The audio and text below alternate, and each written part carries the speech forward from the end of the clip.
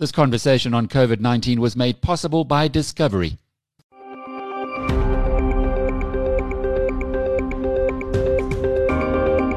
Welcome to Inside COVID-19. I'm Jackie Cameron for BizNews.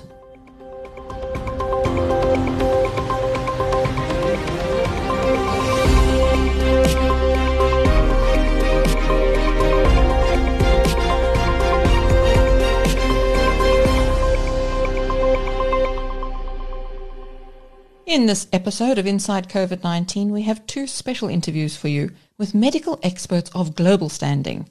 First up, we speak to Dr Jay Bhattacharya, a professor of medicine at Stanford University. Dr Bhattacharya is one of the driving forces behind the Great Barrington Declaration, which calls for a rethink on lockdowns and an intelligent approach to protecting the vulnerable. He's taken a lot of flak from government advisors and others, but he is pursuing his commitment to focused protection because he tells us his conscience won't allow him to do otherwise. Dr Bhattacharya's message resonates with South Africa's business leaders, with Business for South Africa this week urging President Cyril Ramaphosa to resist the temptation to tighten up lockdown restrictions to save South Africa from further economic destruction.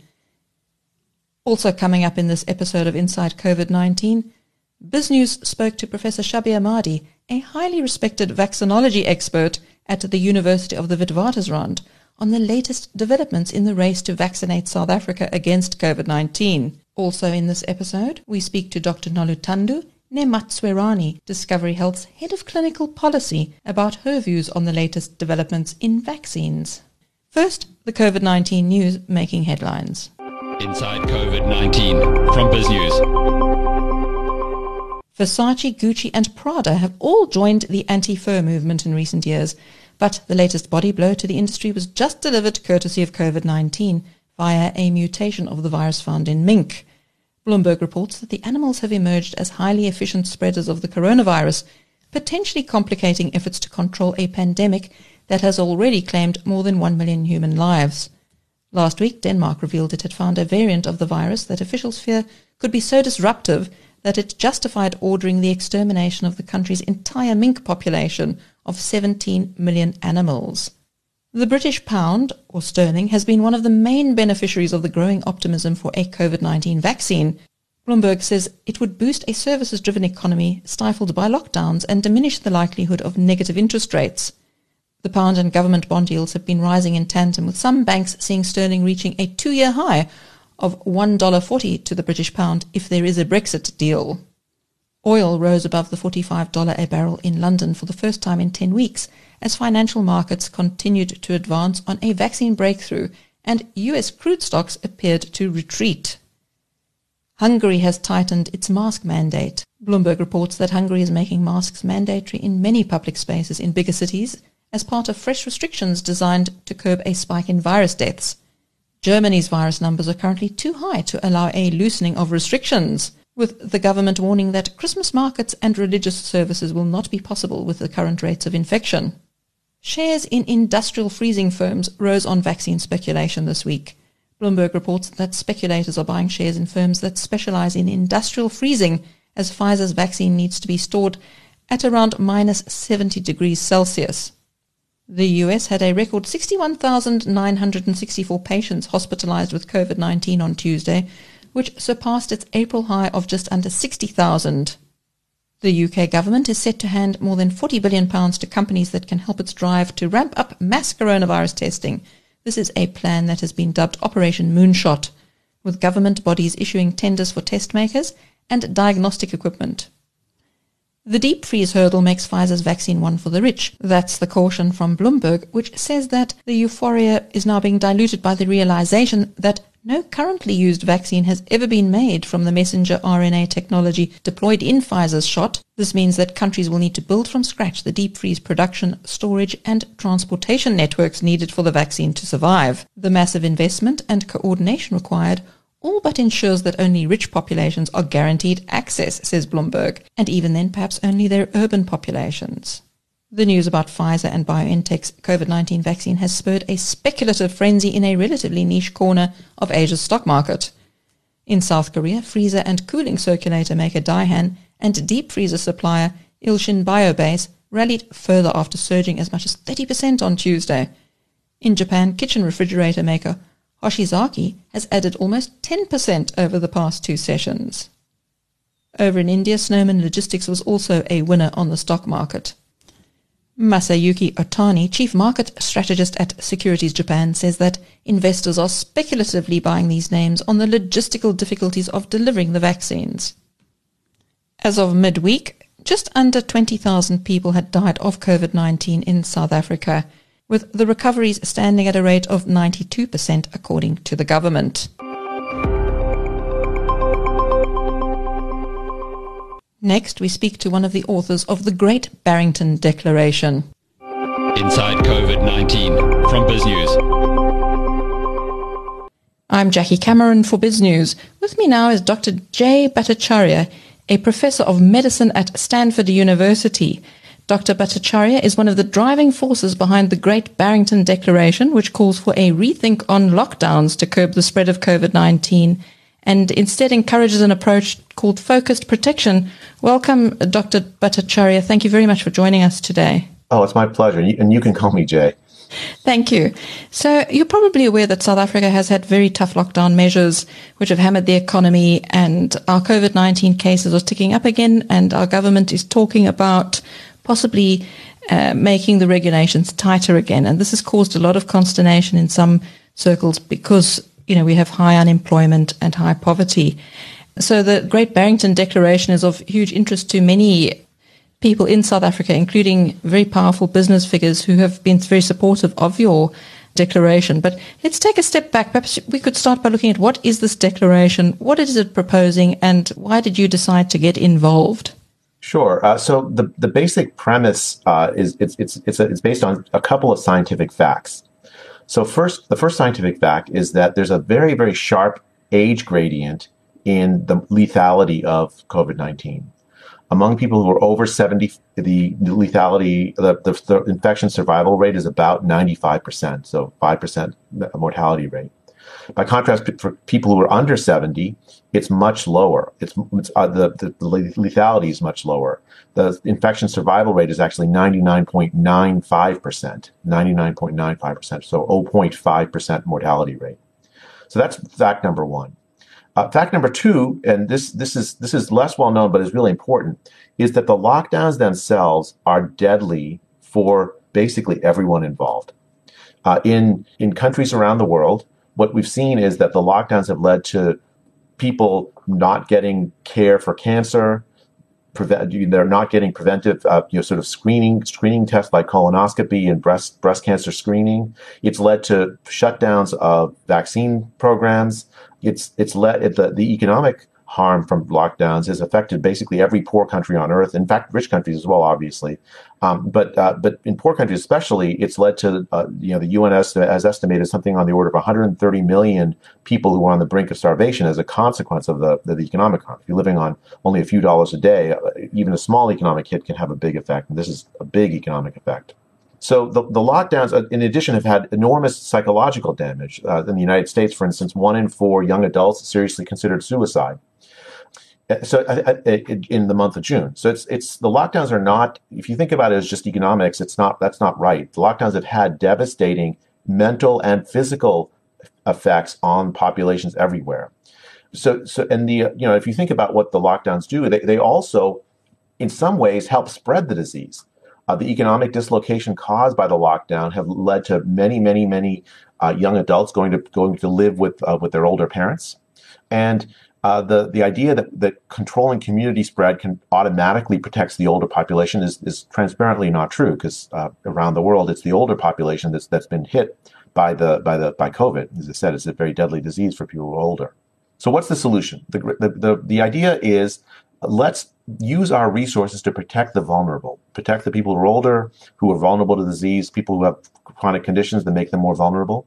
And for the rest of the population, for whom the lockdowns are more harmful than the disease, letting people go about their lives is the right thing to do. Essentially, the lockdowns have created a situation where we've asked poor people who are not in the essential worker class to go out and be exposed to the disease, regardless of whether they're they're vulnerable or not. While at the same time, richer people can stay at home and not be exposed.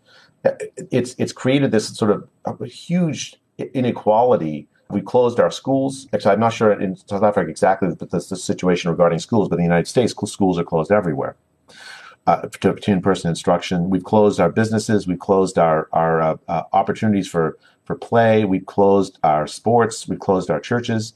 All of these have devastating psychological and physical effects that are sort of underappreciated when you just talk about it as economics. So that's the basic argument.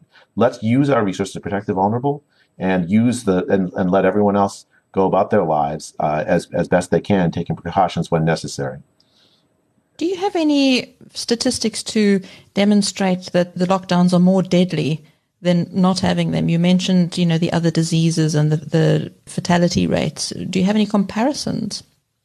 Yeah, let me give you a couple of statistics. I mean, they're so widespread, the effects, it's hard to give you a single number, but I can give you a couple of numbers just to give you some sense of the scale of the problem, right? So just take that number of 130 million people that the UN says additional people were on the brink of starvation as a result of the lockdowns.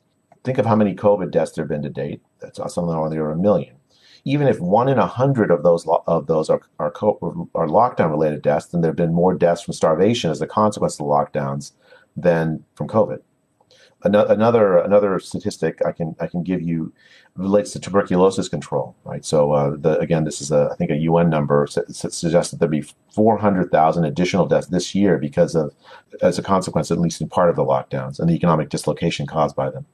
You also mentioned something very interesting from a South African perspective. We have a very high TB rate. You said that we're expecting higher TB cases. So let me tell you about that statistic. So there's in a report that just recently issued, I think that the finding is that there will be this year 400,000 additional tuberculosis deaths as a consequence of the diversion of medical resources from tuberculosis control to lockdown to COVID. I mean, these are just two diseases. If you think about the panoply of diseases and conditions that public health normally deals with, nearly every single one has been harmed by diversion of resources because of the lockdowns. And the economic harm itself contributes to that. So we talk about hospital systems being overwhelmed. Well, hospital systems in part become overwhelmed when they're financially stressed. And the lockdowns in many, many places have led to financial stress on hospitals because they've stayed empty, waiting for COVID cases that have not come. Only a few places have you seen, overwhelming of hospital systems. The lockdown has this blunt approach to managing COVID, which absolutely needs to be managed, but it needs to be managed intelligently with an eye toward all of public health, not simply just COVID. Public health is not just about infection control. It's about a much broader set of outcomes. And to a large degree, we've lost that way of thinking, which is unfortunate. What does that intelligent approach look like? So I've mentioned focused protection a couple of times. Let me describe in some detail about what that might mean. So we know that the older population, especially the older population living in care homes, are particularly vulnerable. I think something on the order of 70 or 80% of all deaths worldwide are on the older population. And in care homes in particular, somewhere on the order of, depending on the location, somewhere between half to 2/3 of all deaths are in care homes. We absolutely need to protect our older mothers and fathers and uncles living in care homes from exposure to COVID. And what does that involve? That means using our testing resources to check that staff are not infected. When people visit, we should make sure that they don't have COVID, and we take very, very stringent precautions to make sure that no one comes in with COVID and exposes anyone older. If someone does get sick, we should provide a location where they can be cared for compassionately, but not intermingle with the rest of the population in the care homes. We should make sure that air circulation and other mechanisms to sort of secure our care homes from disease spread are in place. And we should. And in New York, one thing that happened was absolutely devastating in the early days, where people. Older people in hospitals with COVID were sent back to care homes even when they were still infectious. That should never, never, never happen. So we should do everything we can manage to protect our care homes. For older workers in the population at large, well, we often deem them essential, especially if they're poor, and that we ask the 63-year-old bus driver to go out and be exposed, or the 64-year-old teacher with diabetes to go out and teach in person. Instead, what we should do is we should provide for this vulnerable population accommodations, just like we do with other disabilities, so that they don't have to be exposed and yet can still maintain their job and do meaningful work that doesn't require them to be exposed. So for the teacher, for instance, maybe they can help younger teachers with curricula or grading. The bus driver maybe can do administrative work, whether they don't have to go out in the public, and let younger bus drivers go out, let younger teachers teach in person. For people living in multi-generational homes, I mean, this is a particular challenge, and it's a challenge caused by lockdowns, mind you, because a lot of the multi-generational homes are because younger people have been forced to go live with their older parents or even grandparents sometimes. So in that case, what needs to happen is that people need to be provided maybe a temporary place to live. If someone in their house has been exposed to COVID, maybe the older person can go live with their brother or sister somewhere, while the case is being you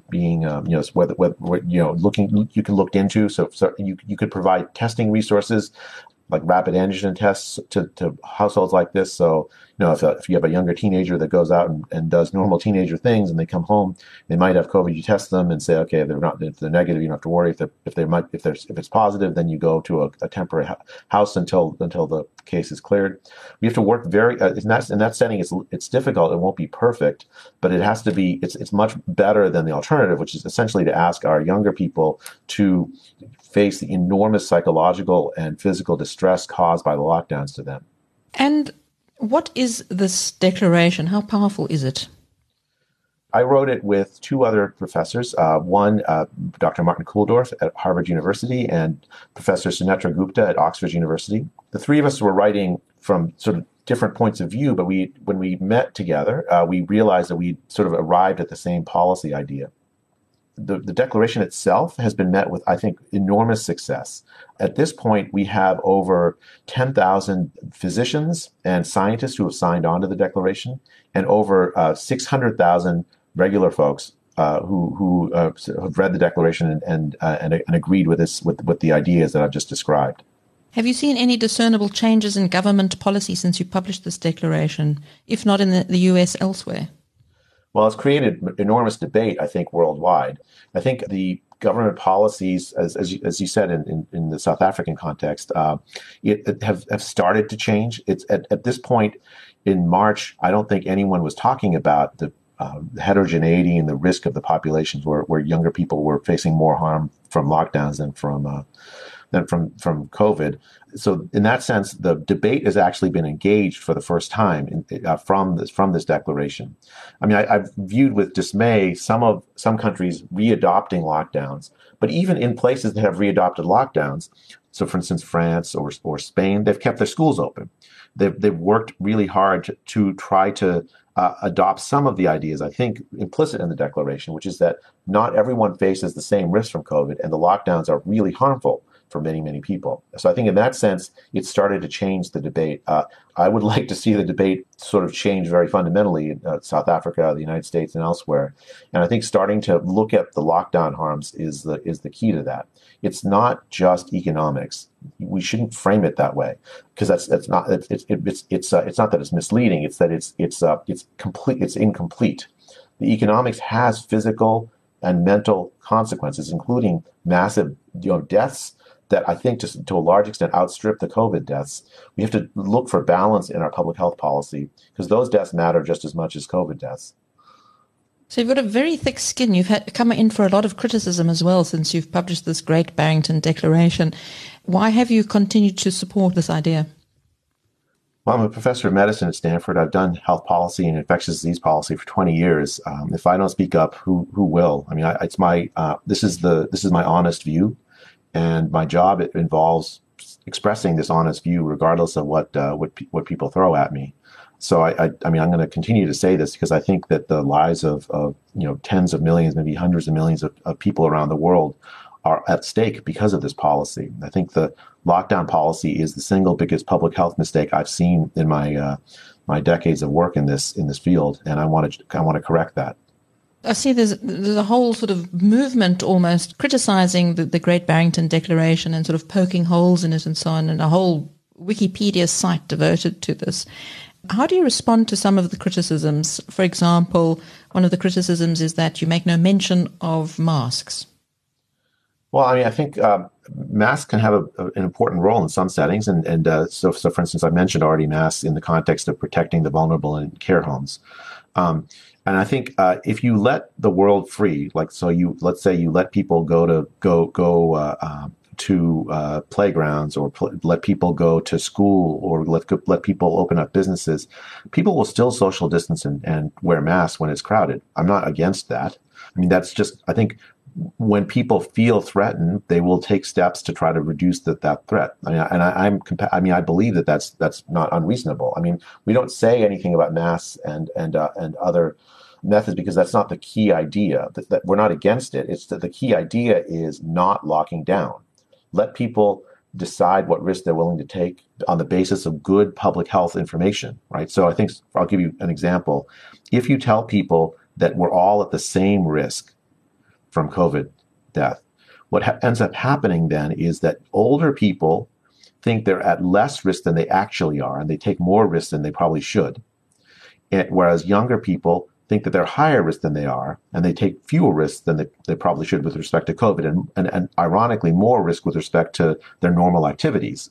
So that is, they curtail their normal activities, which would be good for their physical and mental health.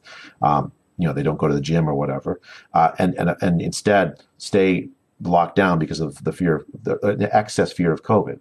Good public health messaging fixes that. You tell people what the risks actually are. You give them good information about what the mitigation strategies do, and people will adapt to their local situation. So someone walking around alone in a park, most likely doesn't need a mask. They're at almost zero risk from COVID. Whereas someone in a dance hall in a crowded situation, first I'd probably advise, if you're vulnerable, to not expose yourself to that situation, and wear masks in that situation potentially, or try to socially distance. I mean, if you're in a protest, wear masks. I mean, I think those kinds of things are you don't have to, as long as you give people good information, they'll make the sensible choices on the basis of what they believe. You shouldn't be mandating it or saying that you need a lockdown because of it. We're not against those mitigation measures. The issue is good public health messaging that trust people to make the right choices where they are. That's very important. I think some people can also interpret your line of thought on this and think that we don't need masks and hand washing, and we can just carry on and just let us all get what we hear is herd immunity. But what is herd immunity, and what's your position on it?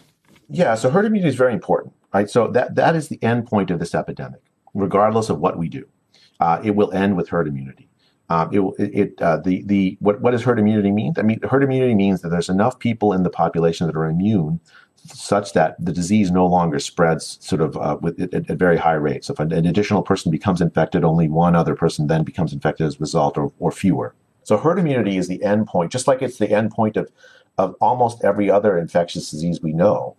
Herd immunity, the Zika virus is controlled by herd immunity without a vaccine, for instance. The other 4 coronaviruses that circulate in the population are controlled by herd immunity. And so the issue is not, I think this is something that my opponents have mischaracterized, and actually I think sort of unfairly so. The herd immunity will happen even if we lock down. The question is, how long will it take and how many deaths will it be in the process of getting there? If we lock down, there will be more deaths from non-COVID lockdown-related sources, and there will also be more deaths from COVID, because no lockdown is perfect, as we've seen, and the longer you ask people to lock down, the less compliance you'll see with it. In the long run, we'll end up having more COVID and more non-COVID deaths with a lockdown until we reach herd immunity. With a focused protection plan, well, there's probably going to be more COVID cases among younger populations, but resulting in fewer deaths because, as I said, 99.95% of them survive COVID infection. There's fewer lockdown deaths in that population because they're able to do their normal things. And if focused protection is done right, you also will have fewer deaths in the older population because you've protected them and they're exposed to COVID risk for a shorter period of time as the disease sort of spreads in the younger population. The issue then is one of how do we adapt to the situation until herd immunity is reached. It's not a question of a herd immunity strategy. Herd immunity is just a biological fact. It's an endpoint of the disease. The only other alternative would be zero COVID, literally eliminating COVID from the face of the earth, but that's not possible. And to do so would destroy our entire world civilization, I think. That's quite a statement. Yeah. Well, think about what it would take. We've only eradicated a single human disease off the face of the earth, smallpox. There is no other disease we eradicated. We may get a good vaccine, but even diseases that have good vaccines aren't eradicated because it would take we basically have to stop all normal human activity to prevent the spread of it. Even these lockdowns, we exempt people who produce food, who distribute food, who deliver packages,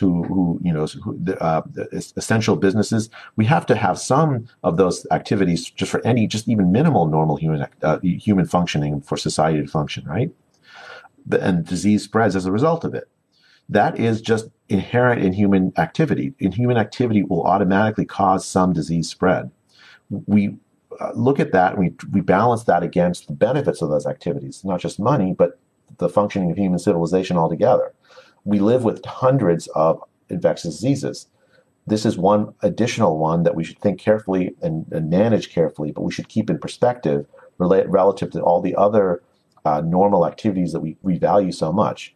Do we really want to make it so that we never see our grandkids never get to hug their grandparents? Do we really want to be in a situation where we never have any arts? Do we want to be in or religious practice, in-person religious worship? Do we really want to be in a situation where we ask everyone to have to only do schooling, teach first graders to read by Zoom?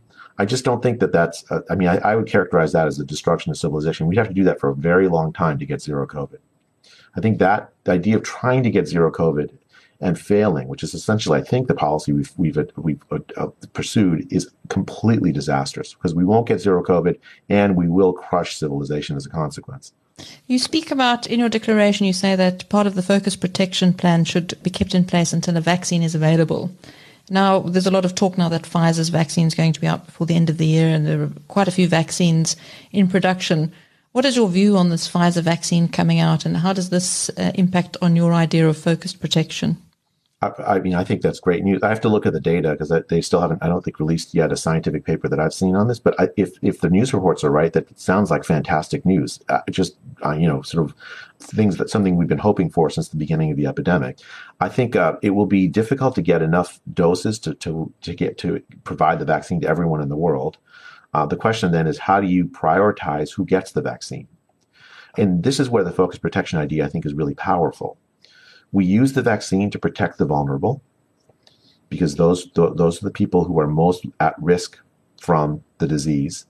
And we let everyone else resume their normal lives in the meantime, while we get enough doses to protect other people.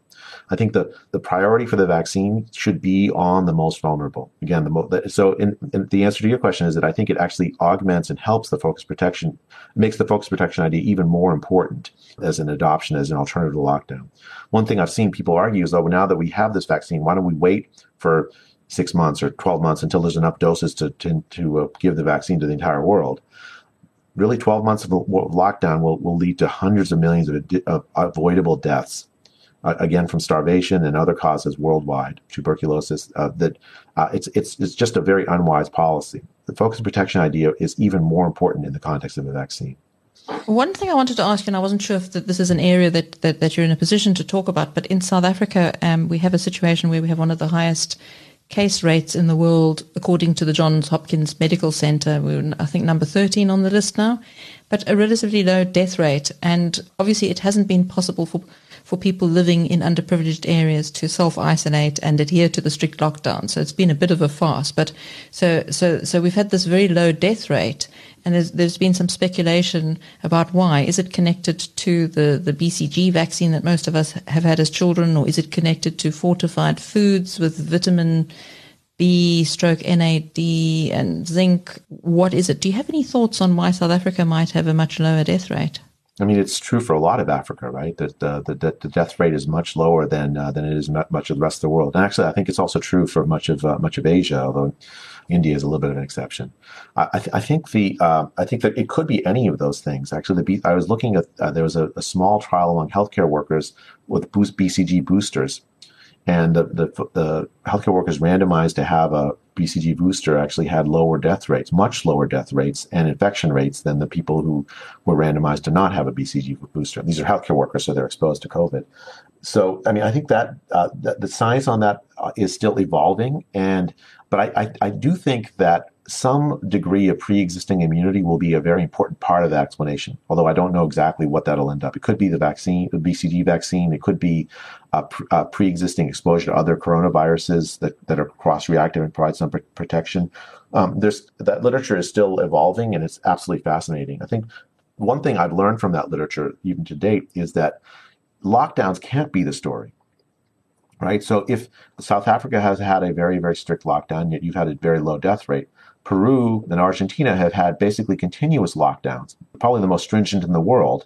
And yet their cases are rising and their deaths are rising, among the highest death rates in the world in Peru.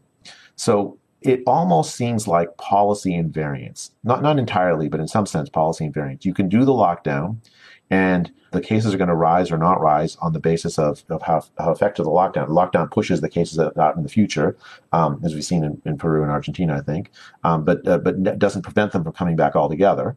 And the death rates that come out of them, well, we don't fully understand. I think one thing you can say is that the population that gets exposed matters, right? So in South Africa, I think that there are population features. I think that younger people are more likely to be infected. I think rather than reporting just number of cases, what should be reported is cases by population. So how many older people are infected? That's really the key statistic to me. That's who's really at risk. So we should be reporting that as opposed to just total number of cases, which are much less relevant as far as deaths are concerned. That's very interesting. Somebody actually produced a paper in South Africa today saying that the narrative is all wrong. We're focusing on this number of cases, but actually this doesn't mean people are sick, basically. Yeah, we've seen this from the seroprevalence data. So this is something I worked on early in the epidemic, is measuring the number of people who are actually infected in the population as opposed to cases. The case happens when someone shows up at a medical center or something and they're diagnosed as having the disease, right? But it turns out that many, many, many times more people are infected than have the cases. I'd say probably half the people that are infected, there's very few symptoms at all, if any. Maybe a third to a half have almost no symptoms, according to seroprevalence. So the way you check for that is you do a population survey of antibodies in the population. And it turns out many, many more times more people have antibodies that are specific to SARS-CoV-2 than the number of cases in many, many places, right? So just to give you a sense, in the early days of the epidemic in the U.S., in California, we found 40 to 50 times more cases in the population infections than cases in the population. Many, many times more people. In India, that's turned out to be even a larger multiplier. I think, and it would not surprise me if that were true in South Africa. In fact, I think I've seen a study suggesting that in South Africa as well.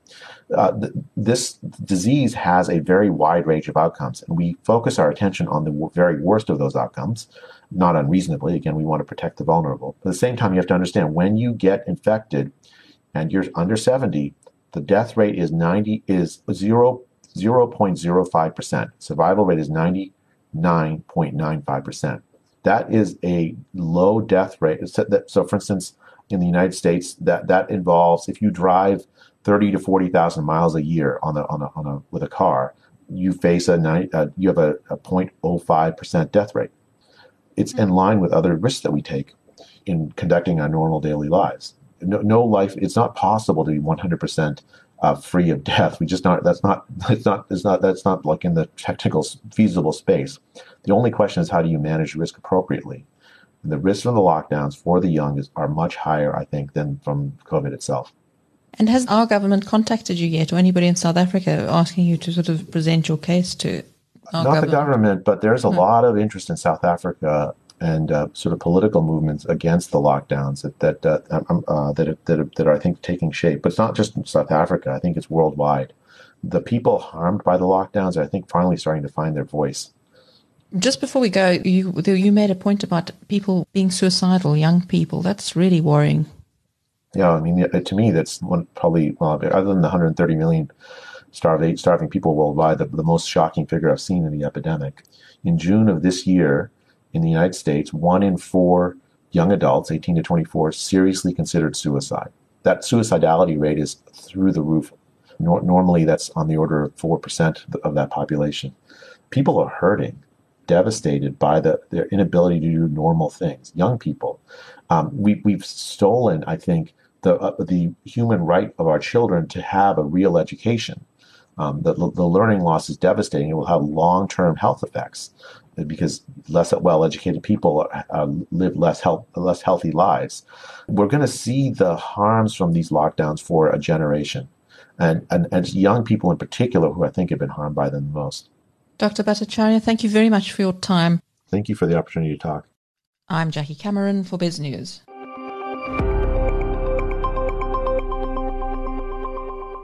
Coming up, BizNews hears from Professor Shabir Madhi, a highly respected vaccinology expert at the University of the Witwatersrand. Inside COVID-19 from BizNews. This is Linda van Tilburg for BizNews. The news that Pfizer and its German partner BioNTech is the first to produce a COVID-19 vaccine that is 90% effective has buoyed markets, with shares rocketing, and for the first time we can imagine an end to the pandemic. Hope that the world could finally emerge from behind the masks and rid itself of the disruptive lockdowns in a world without physical contact, sports, restaurants and theatre is sky high. It has been described by Pfizer boss Albert Bourla as the most significant medical advance in 100 years. But will this end the coronavirus pandemic? And the question is, when can this vaccine be rolled out worldwide? Scientists in the US are talking about a jab available by Christmas. And family doctors in the United Kingdom are also getting ready to dole it out in December, starting with healthcare workers and the elderly. Scientists would, however, have a monumental challenge to produce enough doses for the rest of the world. So when will we get it in South Africa? BizNews spoke to Professor of Vaccinology at the Witwatersrand University, Professor Shabir Madhi, who is running the clinical trials for the Oxford and Novavax vaccines in South Africa, who said he believed that the likelihood that the Pfizer vaccine could be supplied soon to low and middle income countries is limited. Professor Madhi said a second wave of COVID-19 could hit South Africa in the autumn, but he predicted it would not follow the same pattern as the recent outbreaks in Europe.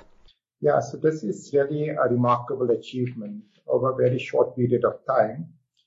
And a few weeks ago, if you had asked anyone whether they expect any of the vaccines to be able to reduce the risk of developing COVID-19 by 90%, very few people would have thought that's possible. Most people were expecting a vaccine that perhaps provides between 50 to 60% protection against COVID-19. So there's very few vaccines that have ever been developed that provide such a high level of protection as high as 90%.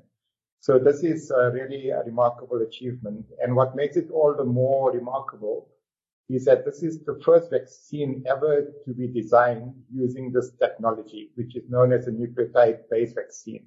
No other vaccine has previously been developed using this particular technology, so it's a novel technology. But the beauty of this technology is that, as we see with this particular construct, is that you can get from the laboratory and get a proof of concept that a vaccine actually works in humans in less than 1 year. So usually it takes about 10.5 years from the time a vaccine comes out of the laboratory to the time when a vaccine eventually is shown to be safe and to protect people against COVID-19. And that 10.5 year average span has been condensed into literally 10.5 months. So on multiple levels, this is unprecedented. And it's great hope that it's a route out of the pandemic of COVID-19. But that being said, unfortunately, for many countries, there are some caveats in terms of the feasibility of this vaccine being deployed. What does it mean for South Africa? I've listened to what happens in the UK, that they say they might have it by Christmas. I saw Dr. Fauci said the same in the US. would it be available for countries like South Africa? Yeah, so there's two issues. The one issue is availability, and the other issue is the operational and logistic component, being able to deploy such a vaccine. So in terms of availability, unfortunately, it's unlikely to be available to many countries other than the European countries and the United States, especially for the next 6 months or so. And the reason for that is many of those countries have already done an advanced market commitment to purchasing the vaccine. So the United States, as an example, has already pre-ordered 100 million doses of vaccine at the cost of $1.9 billion from Pfizer itself. And they've done the same for a number of other companies. In addition to which, the European Union has also done a pre-order in terms of being able to access the vaccine. So Pfizer has indicated that at best by the end of this year, they will only be able to manufacture 50 million doses of vaccine. And because every person needs to get at least 2 doses of vaccine, that means there will be about 25 million people that might be vaccinated. And those 25 million, like I said, are mainly going to be in the United States and in Europe. For 2021, they project being able to produce up to 1 billion doses of vaccine, which means about 500 million people being vaccinated, 500 million people. But again, those sort of are the numbers in terms of what's required in the United States and in Europe when it comes to the number of people that need to be vaccinated. So unless there are other vaccine manufacturers that can also show that their vaccines work, the likelihood of being able to gain access to COVID-19 vaccines, especially for low and middle income countries, at this point in time remains fairly limited. Now, that is in terms of supply of the vaccine. The other challenge that we face is that the logistics in terms of deploying this vaccine, unlike vaccines that we usually use in our immunization program, including as an example influenza vaccine, where you can go to any pharmacy and get the vaccine, those vaccines usually need to be stored at about 2 to 8 degrees Celsius. This particular vaccine, unfortunately, needs to be stored at ultra low temperatures, at minus 70 degrees Celsius. And there aren't any facilities in the public or the private sector, other than specialized laboratories, where those sort of cold storage facilities exist. So to be able to deploy this vaccine at scale, where the vaccines need to be stored at minus 70 degrees Celsius, for most low and middle income countries, it's not going to be a realistic option. Even if we were to invest in that sort of infrastructure, the chances of us being able to even get that sort of equipment is very limited, very restricted. And we're not going to be able to deploy this sort of freezers to all of the pharmacies and to every clinic where people would come forward for vaccination. So operationally, there are huge challenges in terms of this particular vaccine construct with regard to its deployment in low-middle income countries and even in some high-income countries. Even in the United States, in many countries, it means they're going to need to have centralized facilities where people will need to go for vaccination rather than just popping over to your local pharmacy to get the vaccine. And the cost, it seems it's going to be quite expensive. Correct. So just based on what the United States has paid, they paid 1.9 billion doses for 100 million doses of vaccine, which comes out roughly to about $20 per dose, which in South African rands is about 350 rand per dose. And you need to give 2 doses per person. So the cost is going to be a significant factor as well. So how does this all affect the work that you're doing, the trials you're doing on Novavax and the Oxford vaccine? Right. So those 2 vaccines, we still, in the one of the 2 trials, we've completed enrollment. In the other one, we're still busy with enrollment. And we're hoping to complete by the end of November. But for both of those studies, what needs to happen, similar to what the study that Pfizer did, is that we need to wait for a certain number of individuals to develop COVID-19 before we can do an analysis as to whether the vaccine protects against COVID-19 or not. Because the manner in which the studies are done is that the volunteers are assigned to one of 2 groups, either to receive the vaccine or what is known as a placebo. And neither the volunteers nor the investigators know who has been assigned to what. And over time, we follow them up to establish who has developed COVID-19. And once we've reached the critical number of cases, we can then do the analysis to see what is the difference in the percentage of people that receive the vaccine and the percentage that receive the placebo. What is the difference of COVID-19 attack rate? So that's how these studies are conducted. So right now, because the first wave of the epidemic has subsided significantly in South Africa, the number of cases that we're accruing, the number of participants that are developing COVID-19 is relatively few at this point. So we can't really tell exactly at what stage we might be able to do that analysis. If I were to be optimistic about it, I would suspect that we probably will start experiencing a significant resurgence of COVID-19 in South Africa in the first quarter of next year. And that's when we'll probably start accruing greater number of cases of COVID-19 pandemic.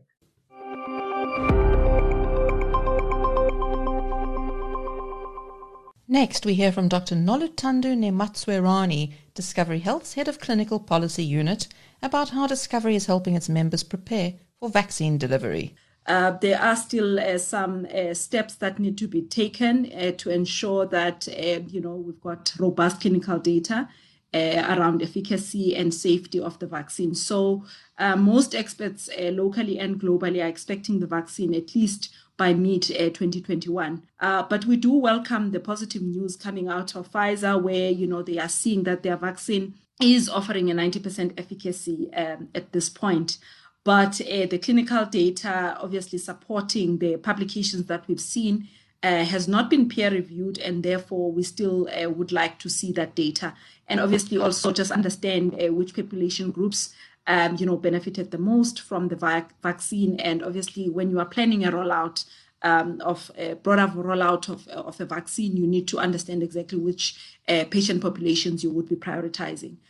From a South African point of view, obviously, once there is a commercially available vaccine, we would, as a country, be in line to access this. Our government is participating in a global initiative, COVAX, where, governments contribute specific amounts of money so that they can be in line to get, some doses for the country. And this is really about equitable access to these vaccines, because if such initiatives are not in place, the risk is that the wealthy countries are the ones that are potentially going to buy up everything, and then the poorer countries end up with no access. And I think there is history that can be referenced in this regard, where for H1N1 at some point only wealthy countries got the vaccines. And I think we're just trying to ensure that we don't see a repeat of that. And I think our South African government is working hard to ensure that access will be afforded to those who are eligible. And I think from a Discovery point of view then, in line with what I've just said, we are also prepared. We're preparing, obviously, a budget to ensure that, for members who are eligible, members of the scheme who are eligible, they will then have the necessary cover when the vaccine does land in our shores. Access that's going to be granted to South Africans is going to be driven through the government process, but at a later stage when access has been stabilized and COVID is COVID and it's part of us, there may be access then that is granted to privately insured members through private entities like, pharma, then distributing to private retail pharmacies and allowing us to contract with those to ensure access for private patients. Jackie, we cannot overemphasize the non-pharmacological interventions, which is hand washing, sanitizing, mask wearing, and ensuring that people physically distance, they avoid crowded environments. When they are in crowded environments, they ensure, adequate ventilation, because we just worried that people are dropping their guard now and we're going to see a surge in infections. And I think we are starting to see an uptick in provinces like the Eastern Cape. It's also culturally different for us to be walking around with masks. But it's the only way we can we can prevent the spread of the infection.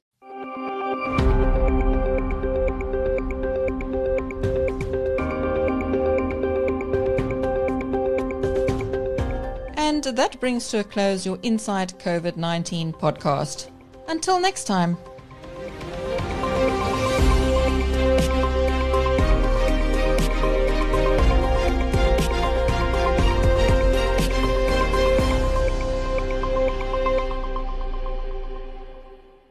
conversation on COVID-19 is made possible by Discovery.